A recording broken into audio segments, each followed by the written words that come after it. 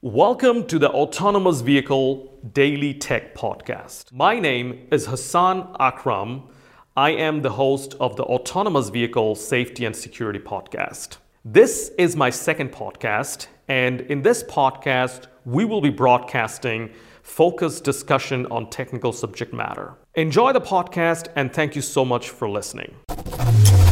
How do you communicate that passion and that vision to people so that they really understand exactly what you're trying to achieve? How do you make sure that your vision is accurately understood by the people who are working with you? Let me go back and tell you how I did it. In the early stages of building Matrix's team, I hired a lot of people, and many of them don't exist today.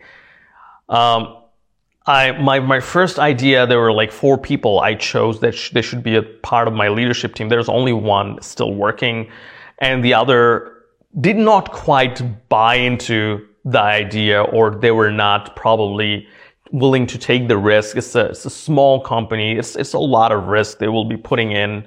Now, what did I do right? What did I do wrong? It's also about choosing the right people, and I think that this is the right way. You have to try. You have chosen the people, you build the team, and you have given your articulation that this is what we want to do in 10, 20 years.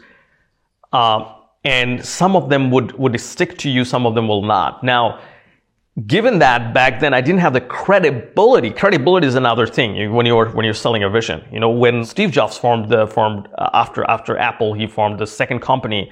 He had the credibility of building Apple, right? It was much easier for him to sell a vision.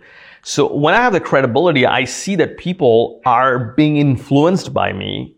Although I don't want to influence them, I just want to sell them my vision. But they're buying into my vision more than they used to because now I have the track record. So that's another thing. You have to have the track record. So the only thing that I would say is commitment and keep doing it. You will fail. You'll fail to articulate your vision. You'll fail to sell your vision to some people. Some people will buy in it. Keep doing it. Keep doing it. And at one point, when you have enough track record, they'll see you're not only talking about passion and commitment, you are actually committed because of the last 5 years, 10 years. They will see that your commitment, your words, and your action are matching. They will buy into it. They will start respecting you. Another thing that I want to say is try to